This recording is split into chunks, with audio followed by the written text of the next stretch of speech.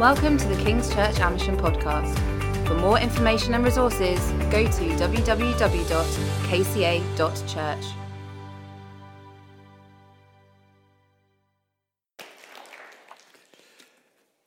Well, good morning all. It's just fantastic to be here, isn't it? Fantastic to be together.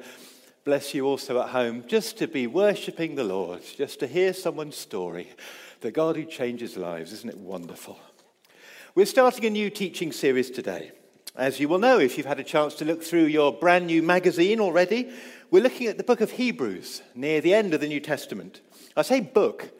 In fact, it's a letter, although you really wouldn't know that until you get to the final chapter, chapter 13. Until then, it reads more like an extended sermon than a letter. And then the author says at the end, "Oh, I've written you only a short letter," he says.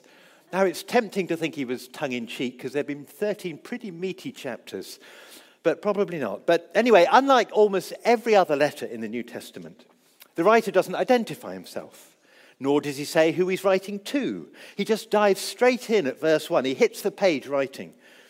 So we don't know who wrote the letter. It used to be assumed that it was Paul, but that seems pretty unlikely, even if you just read it yourself in English. It's a very different style from the Paul we do know from the other letters. As I say, we don't know who it was written to. We don't know when it was written. Before the destruction of the temple in Jerusalem in AD 70 is the assumption that we make, but that's all. But what we can say is what it's about. It's about being confident in the truth of who Jesus is and what he's achieved for us. It's about having a rock-solid basis for that confidence and about being certain as a result of your right standing before God. And that's why we decided we wanted to look at Hebrews straight after Easter. Because it's easy to look at the cross at Good Friday, and we remember Jesus' suffering, and we know that Jesus died for us, and because of that we're forgiven. And then 2 days after Good Friday, we move on to Easter Sunday and the resurrection, and then we're off again. And there's no time in that schedule to linger, to consider the cross in more depth. But it's only by doing exactly that we will have that confidence and that certainty and that assurance that the writer of Hebrews wants us to enjoy and that God himself wants us to enjoy. So do one thing for me, will you please? Over the next week, just read Hebrews. You don't have to read all of it. Just read chapter 7 to 10. That's the bit we're going to look at. It's not all easy. Don't pretend it is. But at least if you've read it, that's a start. And then when you come on a Sunday, you've got a better chance. You'll already be familiar with it. Do that for me, please. We're going to spend 5 weeks, as I say, in the very heart of this letter that we know as Hebrews. And my prayer is that it will be life to us. That together we'll understand more fully. We'll come into a place of greater confidence and wonder and freedom and security in knowing what this new covenant is that Jesus has brought us into. He's brought it to us from the love of the Father, and he's brought us into it as our high priest before God. Because you see, the heart of Hebrews is about this new covenant. This better covenant of which Jesus is the mediator. We hear that 3 times in Hebrews. Jesus is the mediator of the new covenant. Well, what does that mean? Well, a covenant is a solemn, binding agreement with promises on both sides. You see it, for example, in a lease between a landlord and a tenant. The lease agreement will contain tenants' covenants, the things the tenant promises he will do and he won't do, as well as landlord's covenants, the corresponding promises and assurances from his side. And on the basis of this agreement, these covenants from both sides determine how their relationship will work. It's a deal. The tenant can then live in the landlord's house and enjoy it. The landlord receives his income while the property is also being looked after. And both sides can be happy. At least that's the theory. And we have used this language of a deal or a contract in the new magazine in our introduction to this series. It's an illustration. And you see the same thought here in our template that we're using for the series. The template, there's a handshake. There's a deal done. A contract drawn up between God and mankind that both sides have agreed on. And we're going to look at the nature of this deal, this covenant agreement in the next few weeks. The terms of it and the price of it.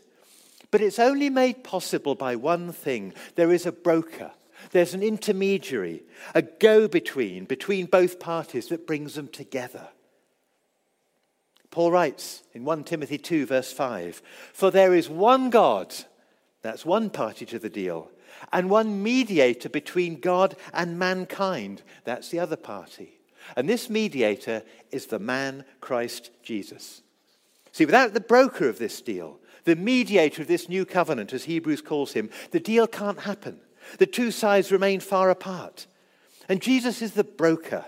Jesus whom the Father sent to us to speak and act in his name as his perfect and exact representative, to bring us the Father's incredibly generous offer and his terms. But Jesus is also our representative. Amazingly, he acts on our behalf as well, as we shall see. And so through him and through him alone, the deal can be done. This new covenant can be made between God and mankind. And the nature of the deal, the subject matter of the contract between God and man, is basically this. God, in his grace, wants to have a people who belong to him, a people whom he can love and bless with all his goodness, and who will live their lives in intimately close relationship with him, who can actually know the almighty and eternal God personally. And to gain this incalculable benefit, man must choose to live his life in accordance with God's commands and to submit himself to him, to accept him as his God. And there's a price to be paid to seal this deal if man decides to accept it. And the price is the debt that is due because of man's sin. That price must be paid for the debt to be cleared so that the way is then open for the deal to go ahead. It's a totally one-sided deal. The benefit is all to man. It's an absolute no-brainer if only he has the eyes to see it. But there is that one obstacle, the sin that stands in the way, the price that must be paid. And when we look at this template of the eternal handshake that secures our eternal future, that brings us eternal life, we should see the cross right there at that point of contact, at the clasping of the two hands. The cross is wrapped around them, bringing them together, binding them together. Without the cross that pays off the debt of sin, there could never ever be such a deal. There is one mediator between God and mankind, only the man Christ Jesus, the one who himself said that no one comes to the Father except through me. And that is what the heart of this letter is about. Now, the letter is called Hebrews. The assumption since ancient times is that that's who it's written to, Jewish believers, hence Hebrews. Another name for the Jews. Paul, you remember, called himself in Philippians a Hebrew of Hebrews.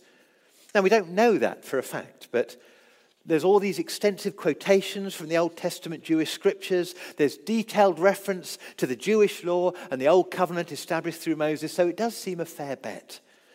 Because you see, to get the good out of this letter and what it's teaching us, who are people of the new covenant, God's new deal, you have to first understand the old covenant, the old deal that was in force before the new one, ever since the time of Moses. So we're going to look at that now.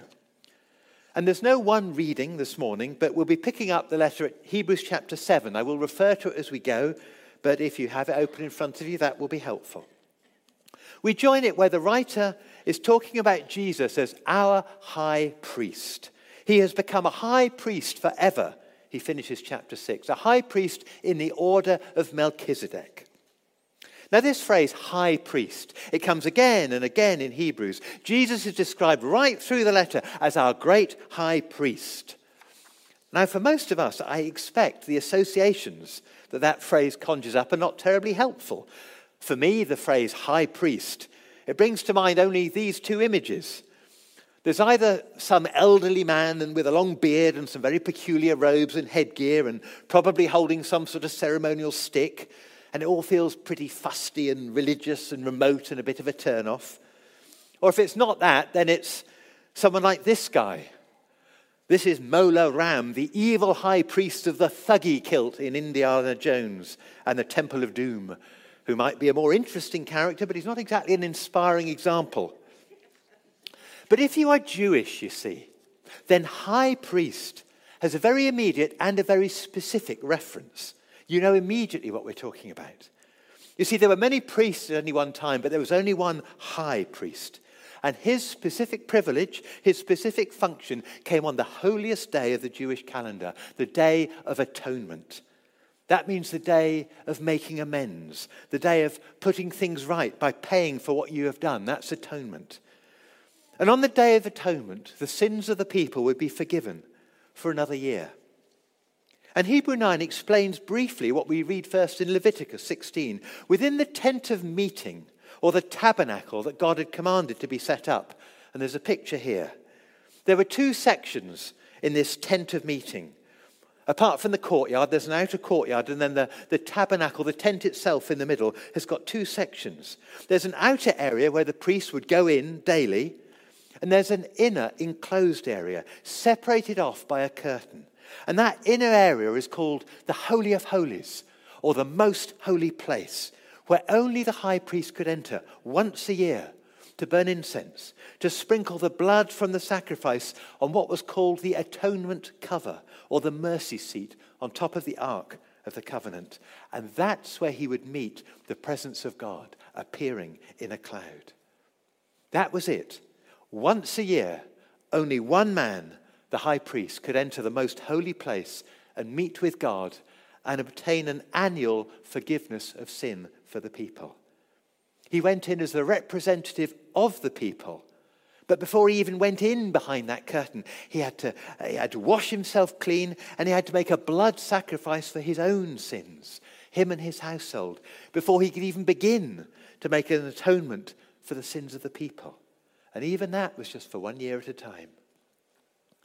And the writer says, this old covenant, this first deal between God and his people that they had shaken on, if you like, that they had agreed together, he says this is just a shadow of the new covenant, of the realities of what he calls a heavenly tabernacle, a heavenly tent of meeting between God and man. There's a far greater reality that it points to, that is coming, that came with Jesus as the mediator of God's new deal. Everything to do with the earthly tabernacle and the earthly high priests and the earthly sacrifices, he says they're a picture, they're a foreshadowing. Actually, they're just copies, the text says, a pale imitation that nevertheless point to a corresponding and greater reality in heaven. That's why God wanted it done just this way, as he told Moses. And again in these chapters, he makes a direct comparison. The new deal is a better covenant. It brings a better hope through better sacrifices. The ministry of Jesus in the heavenly tabernacle is superior to that of the priest in the earthly tabernacle. Just as the covenant of which he is the mediator is superior to the old one, founded on better promises. And it goes on and on like this. Better, superior, perfect. So what is better? How is it better? Well, it starts with the high priests. The high priests who represented the people in making sacrifices for sin under the old covenant. They were appointed because of regulation, because of their ancestry. They were born in the tribe of Levi. They were weak, the scripture says. They were flawed human beings like the rest of us, who had to offer sacrifices for their own sins first of all. They were temporary priests. Their annual sacrifices had only a temporary and limited effect. And their ministries were temporary because they died in office. But Jesus is not like them. He's a high priest forever in the order of Melchizedek. Now that's a quote from Psalm 110, a prophetic psalm about the Messiah. And the writer quotes it directly 3 times, as well as making other references to it. He's really almost obsessed with this. So perhaps we should at least look at it, eh? Melchizedek was priest of God Most High, it says in verse 1 of chapter 7, as well as being king of Salem. And he gets a walk-on part for just 6 verses in Genesis 14. That's what the writer is quoting. That's it. 6 verses. And then there's that verse in Psalm 110, which the writer also quotes. And then the writer says this about Melchizedek. Without father or mother, without genealogy, without beginning of days or end of life, like the Son of God, he remains a priest forever. So Jesus is a priest in the order of Melchizedek because Melchizedek is a bit like him, not because he is like Melchizedek. It's not that way around. And he's like him because as far as the text of Genesis goes, he isn't born and he doesn't die and he's got no parents. Not because any of that is factually true. It's just that the text doesn't mention it. So he doesn't start or finish. He's simply there. It's as if he was always there. Let me give you an example. When I was young, and even now, I loved this character. William Brown of Just William fame. Now, he first appeared in the very pre-war years of the 1920s, would you believe? And he was still going as late as 1970. And his stories by 1970 had changed, and they involved TV shows and pop stars and moon rockets instead of bits of shrapnel collected from old German warplanes. The scene had shifted. He also had several Christmases during all these stories. And he even has a birthday in one.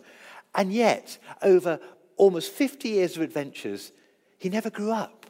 He never gets any older. In a recent article in the Times, he was described as aged 11 for eternity. And in an exactly similar way, Melchizedek appears to be a priest for eternity. And so he is a bit like Jesus, and Jesus is a priest in the order of Melchizedek, because unlike every other priest, Jesus is a priest forever. So the writer says in chapter 7, verse 16, Jesus has become a priest not on the basis of his ancestry. He's not from the priestly tribe of Levi, but on the basis of the power of an indestructible life. Because Jesus lives forever, verse 24, he has a permanent priesthood. Therefore, hear this, verse 25. Therefore, he is able to save completely, or save for all time, those who come to God through him, because he always lives to intercede for them. Such a high priest meets our need, verse 26. He doesn't need to offer sacrifices for his own sins, as all the other high priests did, because he didn't have any. He was made perfect, the text says in chapter 5, through his life of total obedience, followed right through to death. And so, he became the source of eternal salvation for all who obey him. He is designated by God to be high priest in the order of Melchizedek, an eternal high priest. Now, how is he the source of eternal salvation? Well, because when this high priest goes through the curtain into the most holy place to offer the sacrifice, he offers himself up to death. He is the sacrifice on the cross. It's his blood, not the blood of a bull, that is shed before God. The permanent priest makes a permanent sacrifice for the sins of the people. That's you and me. Verse 27, he sacrificed for their sins, for our sins, once for all when he offered himself. Once for all the people, for all their sins, for all time. That's why it's an immeasurably better covenant, this new deal. The former regulation, that's the old covenant and the law, is set aside, verse 18, because it was weak and useless. The law made nothing perfect. The effect of the old sacrifices was limited in time, limited in scope. They bought you another year of forgiveness. They were an external thing that couldn't touch the heart. And they brought you as a collective people a form of distant relationship with a God who appeared once a year to the high priest in the most holy place. But this superior covenant, with its better promises, with its better sacrifice, brings us a better hope, verse 19, by which we draw near to God. Sorry, could you say that again? I don't think I heard it right. By which we draw near to God. Sorry, did you say we draw near to God? We, the ordinary people, draw near to the God who's only encountered behind the curtain in the most holy place, where anyone who enters except the high priest dies? Yes, indeed, that is the better hope of this new deal, this better covenant of which Jesus has become the guarantee, it says in verse 22. Go back to chapter 6, verse 19. This hope is as secure and certain as an anchor for our souls. This hope takes us into the inner sanctuary behind that curtain where Jesus, our representative, has gone before us and entered in on our behalf. And because of his perfect sacrifice for sin, the way is now clear. There is no obstacle for us to accept God's new deal. We can have that handshake. We get to go into the most holy place with him. This is the better hope of verse 19, by which astonishingly we draw near to God. Let me show you a picture. You know where this is. This is Buckingham Palace, residence of the Queen. Now you can go to Buckingham Palace, can't you? You can get on a tour and you can visit the staterooms and the drawing rooms and the ballroom. Did you know there was a ballroom? They're all around this part. Where are we? Just where that bit sticks out at the top corner. That's where they are. And you can go to the picture gallery as well. It's in the same area. Or you can get a tour of part of the gardens. Or if you're really lucky, you get invited by the Queen to one of her garden parties. I dropped my mum and dad off once at the palace to do exactly that. Lucky them. Anyway, there are some bits you can visit. And of course, there are other bits that are private. Now, here's a plan. Here's a plan of the part of the palace that you can't see. This is the ground floor on the left, and the first floor, the bedroom floor, on the right. You see number 10, if you can read that. Number 10 is the corgi's bedroom. Who'd have thought it? A bedroom, all of their own. My favourite is number 7, the junk room. I love it that the Queen has a junk room. Makes me feel a lot better that she's a hoarder too. Now, some of it will be used for state business, of course. But I wonder where the Queen goes to switch off, to relax, to be on her own, her most private part of the whole palace. Maybe it's number 8, the Queen's study, that nice bay window just near the top on the right. Maybe that's where she kicks off her shoes and puts her feet up and watches Netflix. Maybe that's her inner sanctum, the most holy place. Now you imagine, if you had a special pass that gave you access, you could go in whenever you liked. You could drive in through the big gate, leave your car for the guards with the bearskin hats to take care of. In you go. Turn right, round the corner, turn left, and up you go till you get to the Queen's study. Quick knock on the door just to be polite, and in you go without waiting for an answer, because you have that right, special pass. And you can sit down. You can talk to her about whatever you want. No appointment necessary. Well, that's pretty much what Hebrews is talking about here in chapter 7. Because of Jesus, because of the better hope of this new deal, we draw near to God. We now have right of access to the most holy place. We're welcome. We belong there. As soon as we take hold of his handshake in that new deal, because Jesus' sacrifice of himself has dealt with our sin. So there's nothing now in the way. We draw near to God, intimately near. And we can know him as he longs for us to do. He won't run off and hide when he hears our footsteps coming down the corridor. No, he'll be waiting for us. He'll say, come in. I'm glad you're here. Kettle's boiled. You and God, one to one. This new deal brings us access to the Father, relationship with him. We draw near through Jesus, our great high priest. And this new deal brings us salvation, as we have said.